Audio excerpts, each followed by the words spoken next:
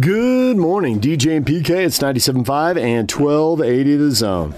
Well, the college football rankings are out, and exactly as I predicted, BYU's up one spot to 13 because Northwestern lost. It really wasn't one of my greatest predictions. It was a pretty mediocre prediction. And I think many of you made the same prediction. Northwestern lost. They were going to get punished. I think the committee is going to try to move closer to public opinion, if not exactly replicate it. They're going to try to move closer to public opinion, and they won't do it all at once. They'll do it conveniently so it doesn't look suspicious. I think BYU can catch some of the teams in front of them. Maybe this week they catch Indiana if Wisconsin beats Indiana.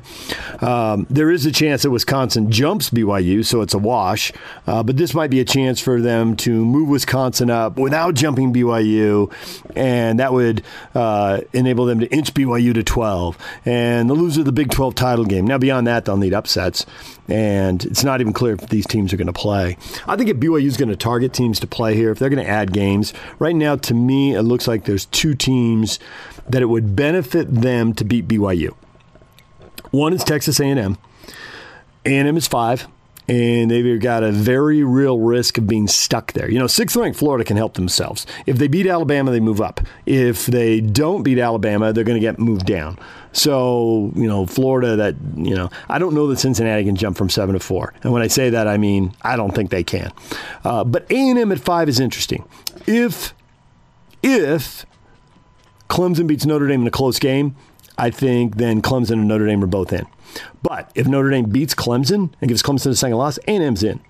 And if Clemson just blows Notre Dame off the field, which I don't think they'll do, but if they do, they go out and win by 4 or 5 touchdowns, then Notre Dame's out and A&M's in. But if Clemson scores late in the game to win by 3 or 6 or 7 or something like that, I think they're both in, and A&M could be in trouble. Now, A&M could help themselves by beating BYU and adding a quality win. Also, I think Oklahoma State, we'll have to see how it shakes out, but they might need to play the week of the Big 12 title game on the 19th, and BYU is free, because they might need to beat BYU to move up into a New Year's Six bowl, if that's important to them. And my guess is it would be. So I think there's 2 opportunities there. Now, both those conferences have to change rules on playing non-conference games, or in the case of the Big 12, playing a second non-conference game.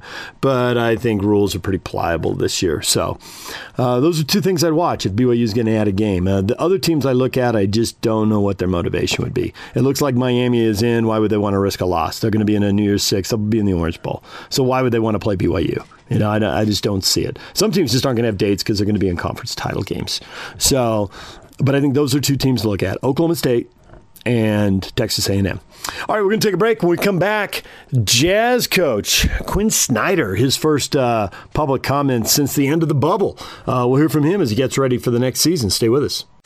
Take the Zone with you wherever you go. Let's go. Download the all-new Zone Sports Network app on your phone and get live streaming of the Zone as well as podcast editions of every show. From Salt Lake to Shanghai, Provo to Portugal, or Ogden to Oslo, wherever you go, we'll tag along. Let's go. Download the new Zone app by searching Zone Sports Network wherever you shop for apps. It's the Zone Sports Network app from 97.5 1280 The Zone and the Zone Sports Network. Good morning, DJ and PK. It's 97.5 and 1280 The Zone. Time to hear from Quinn Snyder. He met with the media for about 20 minutes, maybe a little more than that. Let you listen in on that conversation right now on 97.5 and 1280 The Zone as Quinn Snyder gets ready for the upcoming season. We are now less than 3 weeks away from the season opener. Here's Quinn. Yeah, I guess just, I think we're all, as a team, excited to get back and have a chance to play. Obviously, a lot of things that we're trying to understand, and the season's going to be full of challenges in that sense. But our overarching thought right now is I think guys are really looking forward to getting back on the court. We've got a foundation of players that we know, that we're excited about, and obviously adding a couple guys in particular, Derek, that I can talk about more. I'm sure someone will ask that question, but the bottom line is we're looking forward to playing, in spite of all the challenges that exist. Great. Okay, we'll go ahead and get started now then. We'll have our first question from Eric Walden, Salt Lake Tribune. Hey, Q. Good to see you. Hope you're doing well. Good. So you kind of referenced this a little bit, just given that it is kind of a shorter run up to the season, and given that, it's potentially a compacted schedule and you don't even know the full schedule yet. How does that kind of impact your ability to kind of plan, and does bringing back a similar group to what you had last year help with that? Well, first, the second part of the question, I think it does, Eric. Anytime you have continuity, you're able to focus on different things. I'm not sure that's an advantage that just puts us over the top in and of itself, but it's certainly something, particularly under the circumstances, that we feel good about. We have a common language that we speak, as far as guys that have been here, and just that level of understanding. As far as the preparation goes, the thing that I've kind of tried to connect it to early on has been, what we faced in Orlando, where we had the same type of uncertainty regarding the schedule, the format, and all those things. So I think part of it is, I feel this generally about coaching, that, being able to adapt is something that's, important all the time. And in this situation, even more important, because there's going to be things that are thrown at us constantly that you can't always predict. I think one of the things that the reason you plan is to have a foundation to adjust from. And I think that's where we are, and not just for myself and the coaching staff, but I think also, our players understanding that the key thing is going to be whatever the adversity you face, however it's cloaked, to be able to look at it and try to focus forward. Okay. Next question will come from Kristen Kenny, Jazz TV. Hey, Coach. It's good to see you via Zoom, hopefully in person one day soon. Adding on what you just were talking about, Justin Zanik did talk about the familiarity aspect. I think you're muted, Kristen. Yeah, Kristen, we can't hear you. Oh, can you hear me? Mm-hmm. Okay. Well, you talked about a little bit about the familiarity. I know Justin Zanik talked about that as well as a benefit, given all of the uncertain times. With that, Derek Favors adds that connectivity to the group. The guys love him. Donovan's still been close with him throughout the years. Can you just speak about that addition and just bringing him back, and how good that is going to be for you guys in this group, knowing that you're facing challenging times ahead? Yeah, I mean, I think, two things. One, just the person that Derek is. I have this picture of Donovan pouring water on his head after a game. That was in some ways, Derek lets you have windows into, from an emotional standpoint. He's pretty steady, and you get these moments where you can appreciate who he is on an even deeper personal level. I feel lucky that I got to do that for 5 years, and we certainly missed him last year, but we're not just bringing him back because he's a good guy. he's a really good player, and I think part of the reason that Fave and I, and this is true of, his teammates too, that you become close with someone is you trust them. And so I think the fact that, we've always been really transparent, and not just talking about me with him, but him with me. I mean, there's countless times where, you feel like you want to explain something to him and he just says, Coach, I got you, and that makes you even more appreciative of who he is. So we're excited to have him back. He helps us in a number of ways, whether it's, similar to some of the things he did for us. It hasn't been that long, I guess, so whether it be backing up Rudy at the 5, playing with Rudy in matchup situations, I think the expectation for us is that he'll be Fave, and we know what that is. And We know how valuable he's been here and is for our team, whether it be on the court or the locker room. Next question, Sarah Todd, Deseret News. Hey, Quinn. When we were talking to Fave the other day, he had mentioned that you're his favorite coach and that you're a player's coach is how he described it. So what I'm wondering is, from your perspective, what does that mean? And I don't know, maybe what is not a player's coach? Well, first of all, it's, anytime you hear that from a player, it's flattering.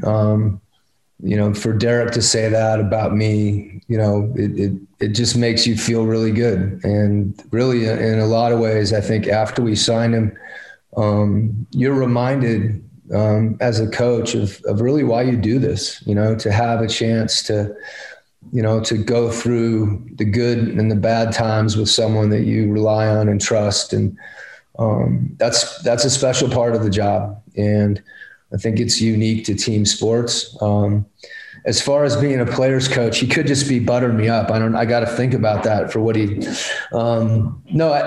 I referenced it earlier. The thing that I guess I would say, is the communication with guys. I think no matter what sometimes you're saying things that, are hard to hear. Sometimes you're wrong, and you find out later, but I think being able to be real with each other. And I guess it's kind of a philosophical question on some level. I think being willing to see the best in your players, and to try to empower them, to be willing to make mistakes, and to try to see things in them that can help them get better and grow. And usually when you're able to do that, guys reward you and reward that confidence you have in him. And with respect to Derek, I've always had that. Okay. Next question will be from Ryan Miller, KSL. Hey, Quinn. You alluded to this, but I'm wondering, with most of the roster being back and Derek returning, is it nicer as a coach to not have to build the personal connection before a season? It certainly allows you the opportunity to have that trust. I think lets you move further, quicker. So that if we're any season, this one in particular, even if we have, some of the same guys, there's always adjustments that you want to make. We made them from the regular season to Orlando in the bubble, and we'll make some more as you're learning about your team and how guys, interact. We didn't have Bojan, Mike, JC, those guys weren't together the whole year. So always trying to figure out how to maximize your players. But like in Mike's case, for me to get to know him, you just can't rush that. You're going to have to, it takes time. So Jordan doing that, in a 6-month period, Bojan, first year. So to your point, I think those guys, you have an understanding of one another, and I think it allows you to rely on them even more. The players can always teach you, and having that, those relationships, makes it easier for both players and coaches. And I think it lets you adapt even more. And there's that belief that you have in each other. Next question, Tony Jones, The Athletic. Hey, Coach, you didn't have Bojan in the bubble, obviously, but what does it mean getting him back? And, his secondary scoring, the spacing that he provides, the gravity that he provides, and the 3-point shooting on volume shooting, and how does that relate to Donovan as Donovan took a step in the bubble and he looks to take another step this year? Well, first of all, Tony, I'm still trying to figure out what gravity is. So you're ahead of me on that one with Bojan. You're going to be our new analytics guy. To your point, Boyan's ability to space, Joe, Mike, we've got a lot of guys that can do that. Rudy's vertical spacing, I think, allows Boyan, opportunities. Then, his ability to shoot off screens, his ability to, we're going to try to use him on the post more this year. I think that's an area where if you look at through the season, where he can even be more effective. We had him in some isolation situations, at the nail, in the middle of the free throw line. So he can score a lot of different ways. And to your point, he impacts other guys' ability to score too. So that, particularly, Donovan in pick and roll or Donovan in an isolation situation, it's, and with his height too, sometimes bigger guys, you feel like they're guarded and they're not, because they can just shoot over you. And I think you saw that particularly with the amount of big shots that he hit, because, being willing to take big shots, and he enjoys those moments. So having him back will be great. We had him virtually in the bubble. Derek, he's not on the call, but Madeline knows this. Derek had like a poster of Boyan on every one of our elevators, on the elevator doors when we'd get off our floor. So we were constantly saying hi to him. So it's good to be able to say hi to him, in the flesh. All right. Next question will come from Andy Larson, Salt Lake Tribune. Thank you. You've had a lot of multiple staff changes this offseason. Just wondering if you can kind of talk about those, and in particular the new guys, and kind of what strengths they bring to your team. No, great. I guess there hasn't been really opportunity to comment generally on the staff. Really it's something that I think, I feel, amount of pride in, as I think the other guys on our staff do as well.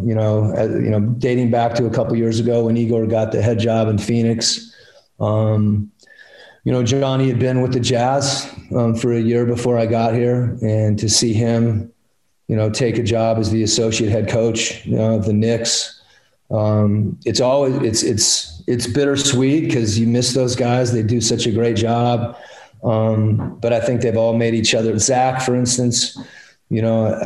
Some of you may know Zach, when Zach was in college at Texas, he was I wouldn't call it an intern. He was a volunteer coach. And eventually I started trying to take him on the road, and he had to change his class schedule because he couldn't take his classes during the day because of practice. And then he just missed class. So to see him, come here when he was from Orlando, 5 years ago, and then to get an opportunity, on the bench in Dallas, just says a lot about the job he's done. And our assistants are respected in the league. And that's something, Sagana Diop, is kind of just beginning his career and has an opportunity to go to Houston in a role. You want guys to grow, and as difficult as it is sometimes to have those changes, I'd known Tony Lang since he was 19. And he's the head assistant now in Cleveland. And he was the second guy that I hired when I got here behind Lamar Skeeter, who was the video coordinator in Atlanta. And I would anticipate, Lamar having an opportunity, Alex having opportunities. Every situation's different, but we have a wall in our office where we put pictures of, they're like still shots of coaches with players. And, it's fun to walk by and see those guys and know not only how much they've given to our program, and those are the guys that have laid the bricks for what we're building from a foundation. So to see them have a chance to move forward with their careers is rewarding. As far as when you have, to me, with the staff, it's never kind of one-to-one, you're putting together a team. And, Dell Demps, who we hired, Dell was for some of you that know, Dell was the general manager, vice president of basketball operations in New Orleans. And we used to go have coffee when I was an assistant and come on the road, and we'd go have coffee because we had coffee for 3 straight years before our D-League games when he was the general manager. We'd go to a Starbucks across the street from the Austin Convention Center and hang out and drink coffee. So I always knew Del wanted to coach, and I think he brings a unique skill set. I think Otis Thorpe was the only other GM, as I recall, that went from that role into a coaching role. He went to Detroit and coached their D-League team there. So the decision that Del's made to come here says a lot about his passion for coaching. And I tease him all the time. It's what he wanted to do anyway, and now he gets to do it with us. And then, Keon Dooling, just another guy that I'm really excited to have. Keon played for me at Missouri before, he went to the NBA, had a 13-year, I think, career in the NBA. Was a leader in every team he was on, and has been working, with the Players Association. He's got a really unique experience, not just from the league, but I think on a personal level, which is an asset. And then Sergi Oliva, who was in Philadelphia, he actually did a fair amount of coaching back in Catalonia with, albeit with, young guys, so another situation with someone that has a unique skill set, was in the front office in Philadelphia, helped build their analytics program, all the strategic analysis that goes into that. So, he's teaching me as we go. All those guys, and Keon and Del in particular, I have a history with too. So that's a really important part of building a staff. And sometimes you have to develop those things, and sometimes they're ready-made. But I think just seeing how our staff interacts, like I said, change is always hard, but it can also be something that that's beneficial at times too. And I'm really thrilled about those guys being here, and I'm equally excited for Igor, Tony, Johnny, Zach, Ghana. I mean, it's pretty fun to see guys have success, particularly when that they're such a big part of the success that we've had. Okay, next up will be David James, KUTV. I was curious what, in this craziest of years, what kind of input you had into the draft process and what you know about those two guys and how they can add to the group over time. Yeah, we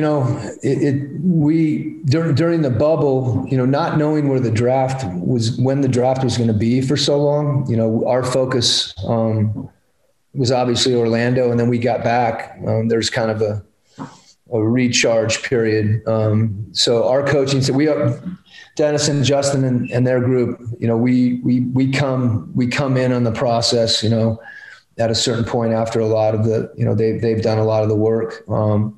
And so having an opportunity to see the guys that, obviously not seeing them in person. So for us, maybe not that different. We didn't see them in workouts, but a lot of it's video work. And we have, our input is I think useful. Certainly primarily it's a level of trust that we have in Dennis and Justin and their group. But as far as, Doak goes, having seen him play in college, you can find a Kansas game on TV. So having a chance to watch him play and see the things he can do. Wasn't as familiar with Elijah initially because I just don't watch as much college basketball. But having a chance to see him play, he can really shoot it. Ability to put the ball on the floor and create a little bit. And Doak, obviously we've had both those guys in the gym. So it's been fun to see even early stage, how they've thrown themselves into the workouts. I think it's really, we're asking a lot this year of rookies, with a shortened preparation process. Usually they get to come in, have summer league, again, go through OTAs. You've got like 3 or 4 months for them to get comfortable. And so guys are getting thrown right in it. And we're excited about both those guys and what they can do. And also know it's going to be a process for them. Okay. Ben Anderson, KSLSports.com. Quinn, along those lines, what is day one like with a rookie or Trent, or I know you get Jarrell back, but some of the Exhibit 10 guys, like what do you do day one to figure out what you have? As you mentioned, Jarrell, Juwan, Mie, Nigel, those guys we're familiar with. That said, none of those guys have played extensive minutes in an NBA game. They've all done really well in the G League. Juwan's probably, the one that's obviously played a little bit more. So there's a familiarity we have with them. As we're going through this right now, as people potentially get diagnosed with COVID or have an injury, or, there's so many variables that we're trying to get everybody ready.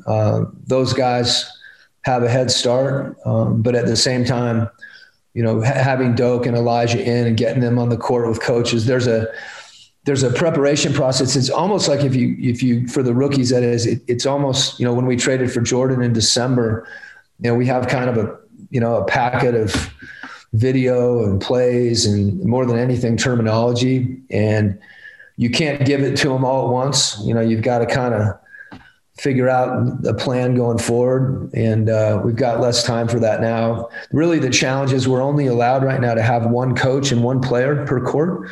So that makes it a little more difficult, whether putting up a few cones or, suddenly our coaches are getting better workouts than they have in a while. So it is a challenge, but, it's always great to have, young players that are enthusiastic about getting better.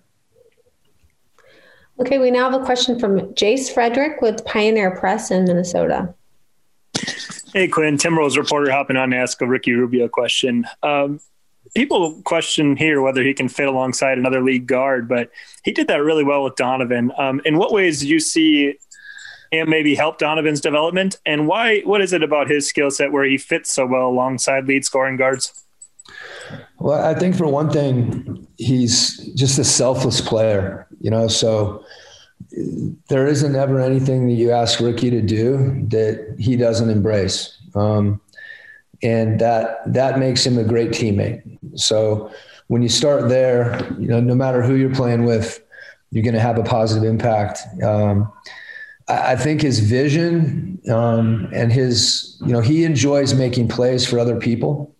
And you see that, in something as simple, one of the things that he's great at is finding someone just off a screening action, where he's able to deliver a pass and, it hits you in the hands at the right time. And those are things that he takes pride in that just makes it easier on other guys. And then defensively, he can defend multiple positions. Like we used to always you'd almost want someone to try to post Ricky because he would fight you like crazy and half the time he'd steal the ball. So he's, because of his size and his aggressiveness and his hands, he complements guys on the defensive end as well. So his game, his mind, his heart, it all lines up to making people around him better.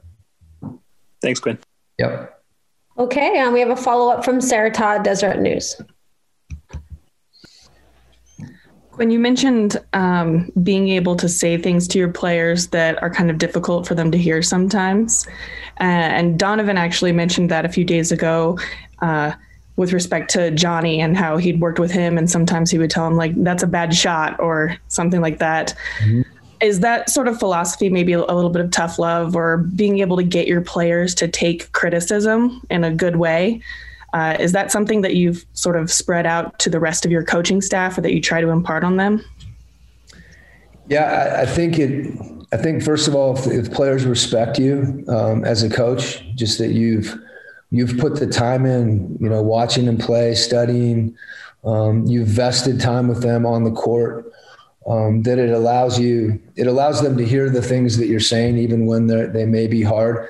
So I think foundationally, the relationships that, whether it be myself or, as you mentioned, with Johnny, that's, I think, true of, Lamar's got that with Mike Conley. Alex has it with Rudy Gobert. You can go down the line with the guys on our staff and the relationships. And that does allow them to be coached. For me personally, I think, that's something I really want to empower, our assistants to do that.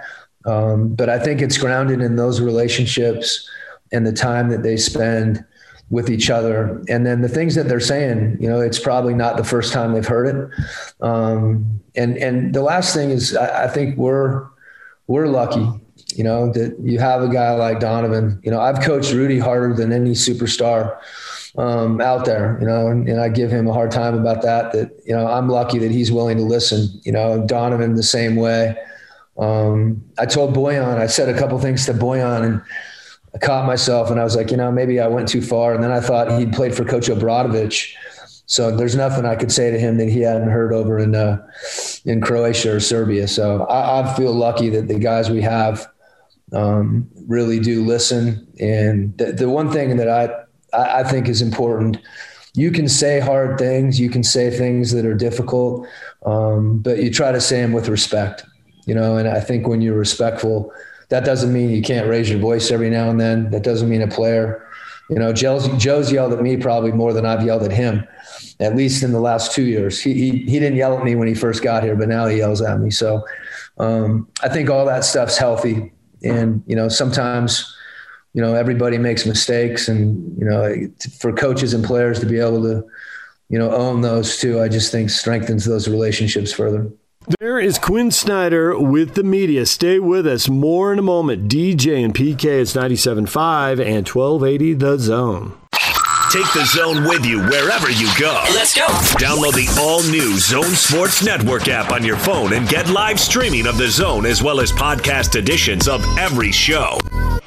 From Salt Lake to Shanghai, Provo to Portugal, or Ogden to Oslo, wherever you go, we'll tag along. Let's go. Download the new Zone app by searching Zone Sports Network wherever you shop for apps. It's the Zone Sports Network app from 97.5 1280 The Zone and the Zone Sports Network. Good morning. It's DJ and PK. It's 97.5 and 1280 The Zone. Time to hear from the Utes, offensive coordinator Andy Ludwig and head coach Kyle Whittingham as they get ready for the Oregon State game. Andy Ludwig, well, he's got to talk about 9 turnovers in the first 2 games. Here's Andy Ludwig. Brief and very to the point. Morning, Coach. I wonder if you could assess Jake Bentley's performance through these first 2 games. Jake Bentley is working very hard to improve every day, every week. There's plenty of improvement that needs to be made. He did get better from week 1 to week 2. We need to see substantial improvement from week 2 to week 3. We'll go next to Trevor Allen, followed by Josh Newman, Salt Lake Tribune. We've seen a lot of really good things from Ty Jordan as one of the backs for you. Is he going to be getting more carries? Is he starting to separate himself from the other running backs? He is an explosive, dynamic young man, and he deserves to get more touches, and that is the plan moving forward. We'll go next to Josh Newman. Hey, Andy, good morning.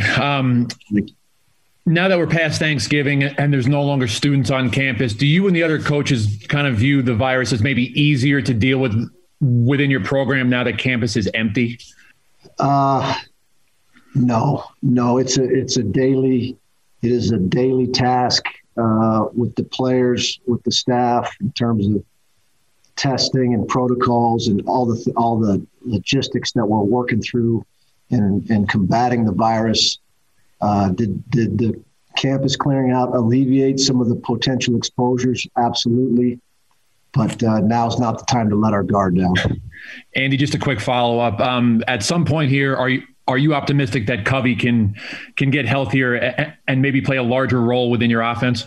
I am optimistic. I am planning on, that was a game time decision. He didn't really practice at all or very, very little during the course of last week. And the intention is that he will practice today and be a key part of this game plan. Our next question will come from Trevor Allen. Kyle's mentioned throughout the last 2 weeks that the O-line has really needed to step up their game. After, the game against Washington, how would you say the O-line has played? The offensive line produced excellent or had excellent production in the run game.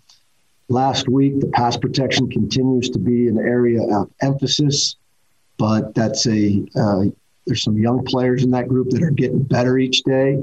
And we are going to lean on that group and count on that group to continue to improve, because obviously it all starts up front. But it's a very talented group. Just some of those guys got to grow up a little faster. We'll go back to Jeff Call of the Deseret News. Yeah, are you surprised with the number of turnovers that have happened? Is this something that you saw in practice and camp, or is this something that surprised you, the number of turnovers? I'm disgusted with it. Not surprised, disgusted. No, didn't see it coming. We have been a very good ball security football team, and it is a constant point of emphasis with every player on the offensive unit. But obviously, we have to do a much better job of taking care of the football. It's all about the ball. So we got to do a much better job, especially starting with the quarterback position. There's Utah offensive coordinator Andy Ludwig. I think we will always remember him saying he was disgusted by the turnovers. All right, Kyle Whittingham is talking turnovers, but other things as well. The emergence of Ty Jordan, emergence of a couple other young players that he likes on the defensive side of the ball, and the challenge they face this week, going up against Oregon State, who lost their first 2 games, but now has won their last 2 games. And Jamar Jefferson, their junior running back, is crushing it, having a 200-yard game against Oregon. He's had at least 100 yards in all 4 games. He's averaging like 7 and 7.5 yards a carry. I mean, he's putting up awesome numbers. He could have a 1,000-yard season in a 6 or 7 game season the way he's going. It is really phenomenal how well he's running the ball. And you'll hear Kyle talk about that right now on 97.5 at 1280 The Zone. Okay, a quick look back at the Husky game last weekend. We played an outstanding first half, both offensively and defensively. Did a lot of good things, and then unfortunately the second half couldn't get much done. Didn't play well on either side of the ball in the second half, so consequently didn't get a victory, and really a very similar storyline ultimately as like it was in the first week, with the turnovers being the major problem that plagued us. Turned the ball over 4 times, and you just can't do that. We talked about that the week before against the Trojans, and we played another outstanding football team in the Huskies last week. And when you turn the ball over 4 times, and 3 of those were in the second half, you just don't give yourself much of a chance. So that was unfortunate. A lot of positives in the game. A lot of positives. We ran the football exceptionally well, over 200 yards rushing, over 5 yards a carry. Defended the run exceptionally well, less than 100 yards again. I think it was 88 yards total for the Huskies. Came away with some takeaways of our own on defense, 3 interceptions. Thought the secondary made some plays.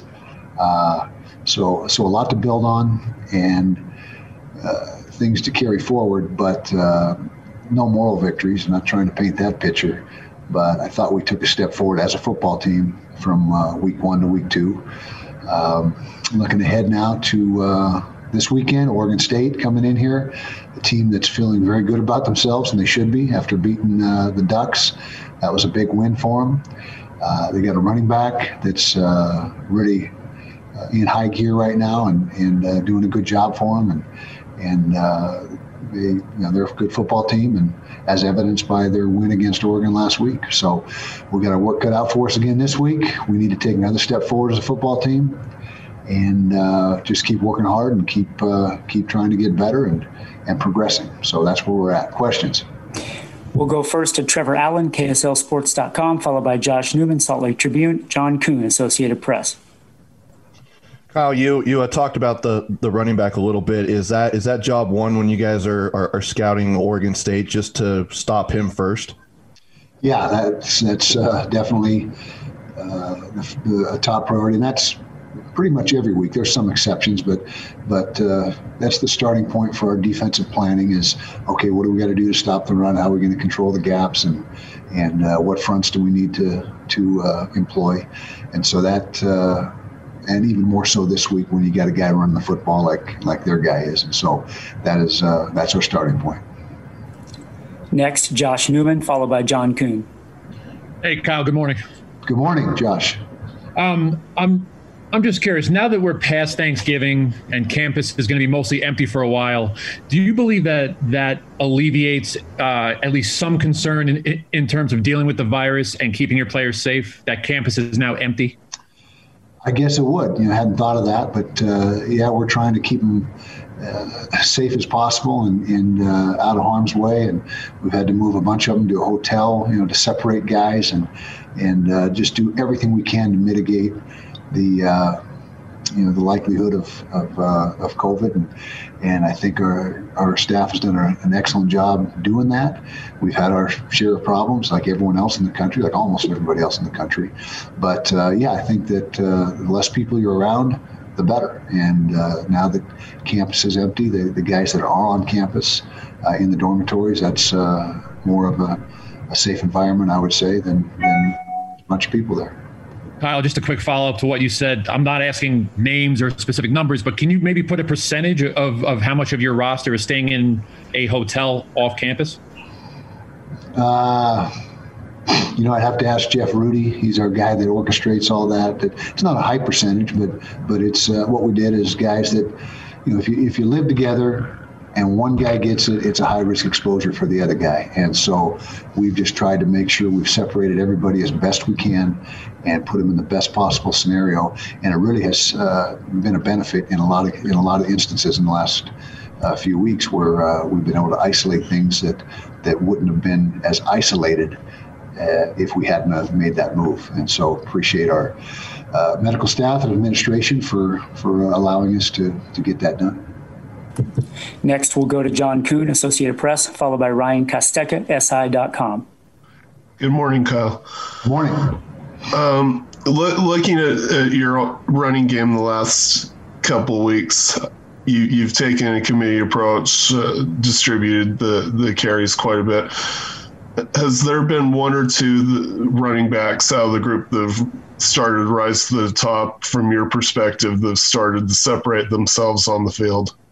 Well, I think you've seen Ty Jordan really do some good things for us the last couple of weeks, and especially last week, his touches went up in this last game, and he, if anybody, that is starting to separate himself a little bit from the pack. Now, every one of those four guys has a role and brings something to the table, but as far as just productivity and explosiveness and playmaking ability, big playmaking ability, I think you see that in Ty Jordan in particular.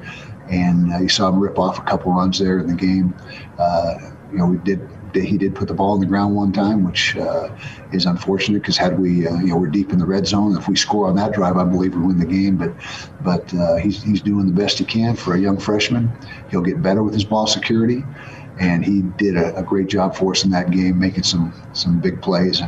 And so if there's any separation that's starting to occur, I would say Ty Jordan is the guy that is starting to separate himself.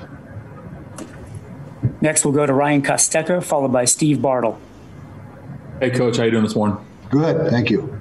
So Brant's one of the most dynamic players in the Pac-12. How do you get him more involved moving forward? I mean, he had the good first quarter against Washington, but kind of non-existent elsewhere, including the USC game. How do you get him more involved? Yeah, we got to keep him involved and get him more touches. Now defenses are putting, they're very very much aware of Brant and paying attention to him, and had a good player on him on Saturday. But we've got to continue to be more creative and get him the ball different ways. You saw him carry the ball on an orbit reverse there, and we need to do more of that. And that's our job as coaches to get that done. And we haven't maximized him as well as we should have in the first couple games. And moving forward, unless people are just outright going to double team him every snap, we got to find more ways to get him touches. Because you're right, he's one of the more dynamic tight ends in the country, and we've got to find a way to maximize that. Steve Bartle, followed by Josh Newman and Trevor Allen. Good morning, Coach. Wanted to ask you about the pass rush and just your level of concern in terms of being productive in your pass rush. Yeah, well, it wasn't good enough on Saturday. It was pretty good the week before. We came away with 3 sacks in the opener, but 0 sacks last week.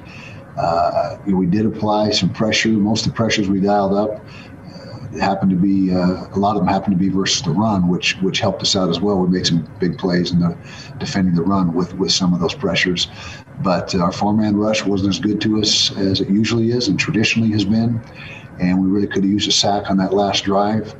That last drive was 12 plays and 80-something yards, and that's when you need a big sack to thwart the drive, and we weren't able to do that. And it's not due to lack of effort. Our guys are playing hard and doing everything they can. But that was a concern last week.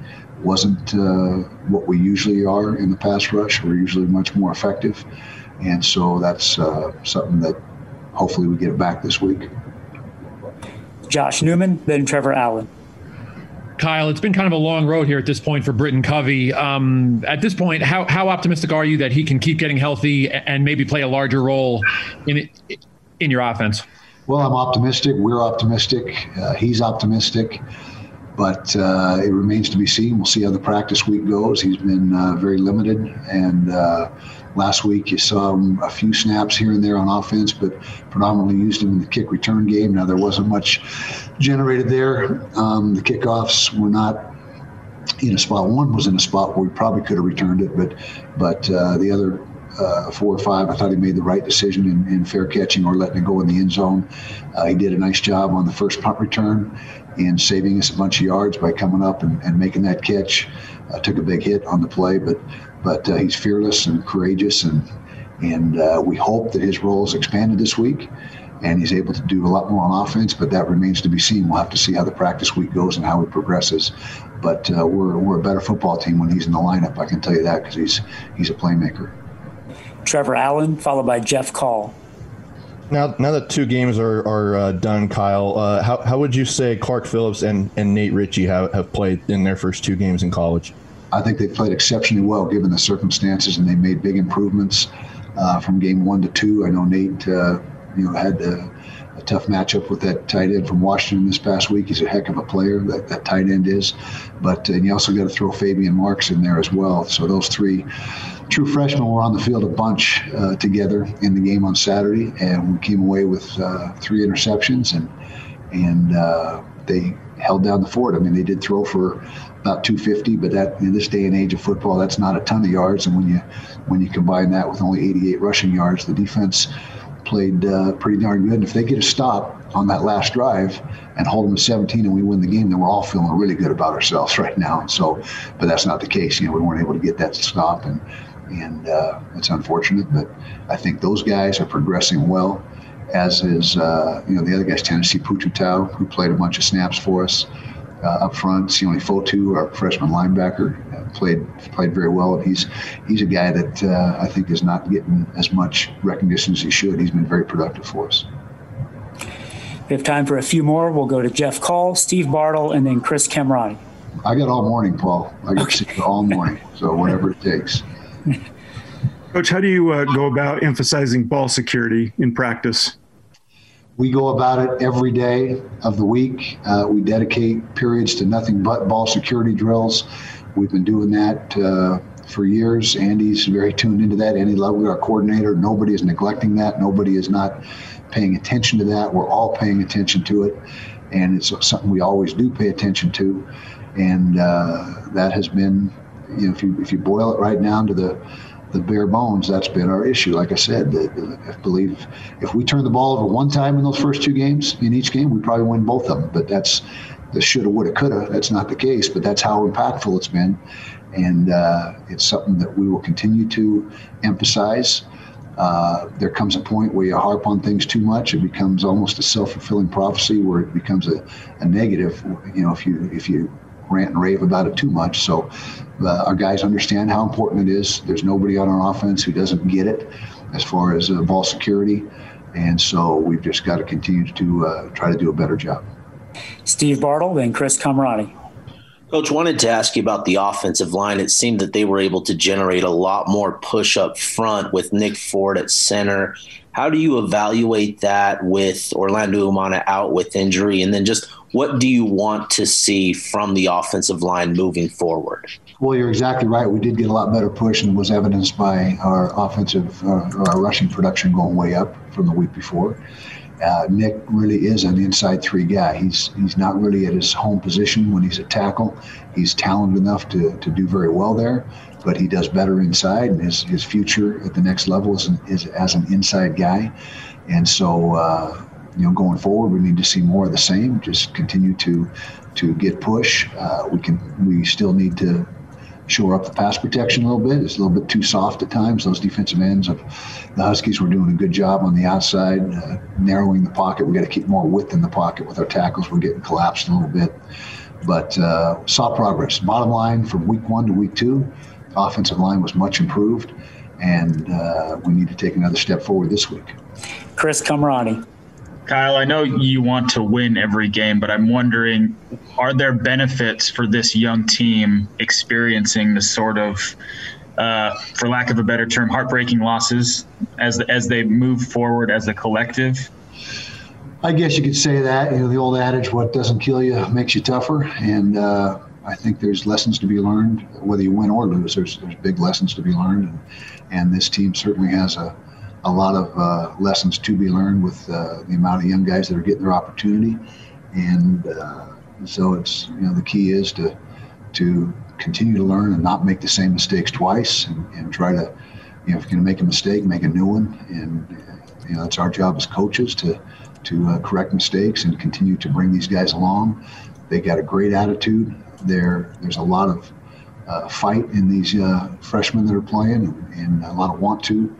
And for the whole team, not for that matter, I don't think there's any lack of that. You look at the tape, and even though we weren't productive in the second half this past game, it was not because of a lack of effort. Everyone's playing as hard as they can, and we as coaches have got to put these guys in better positions to make plays. So we didn't do a good enough job as coaches in the second half, and so that's where we're at. Jeff Call. Yeah, what stands out to you, Coach, about Jermar Jefferson in terms of his style and maybe the challenge that he poses this week? Well, he's got size, speed, quickness. You're talking about the tailback, right? Because I don't know really names. Yes. I go by numbers. But anyway, he's a terrific player. He's productive. He's got vision. He seems to have excellent vision, which all really good backs have. And like I said, he's nearly 220 pounds and just a shade under 6 feet. So he's powerful, and he runs hard. And their offensive line does a nice job. They're not exceptionally big up front. They're a little bit undersized for Pac-12 and Power 5 standards, but you'd never know it by the way they play, because they're physical, and they got a nasty streak to them, which all really good offensive lines have that little bit of. Not a little bit, but a nasty mentality, and that's what they got up front. Chris Kamrani. Kyle, correct me if I'm wrong, but you have to be at 500 this year to be bowl eligible, and you have 2 games left on the schedule. Do you harp on that at all to these young guys this week to keep themselves in the running? Because as you know, an extra potential month of practice and being together goes really far for a young group like this. Well, we're harping on Oregon State right now and trying to find a way to be at our best for those guys and let whatever happens after that happen. With the way the season lays out, it's not an extra month of practice before the bowls. It'll be a couple weeks at best. But it's all our focus, all our attention. We haven't even talked about that as far as postseason. We're just trying to become as good a football team as we can at the moment. And we don't want to get one step ahead of ourselves at all. And so all our focus is channeled to this week. There's been no talk of anything but Oregon State, nor will there be. That's where we're at. There's Kyle Whittingham. When we come back, what is trending, all the headlines, including the latest rankings from the football selection committee. Stay with us, DJ and PK. It's 97.5 and 1280 The Zone.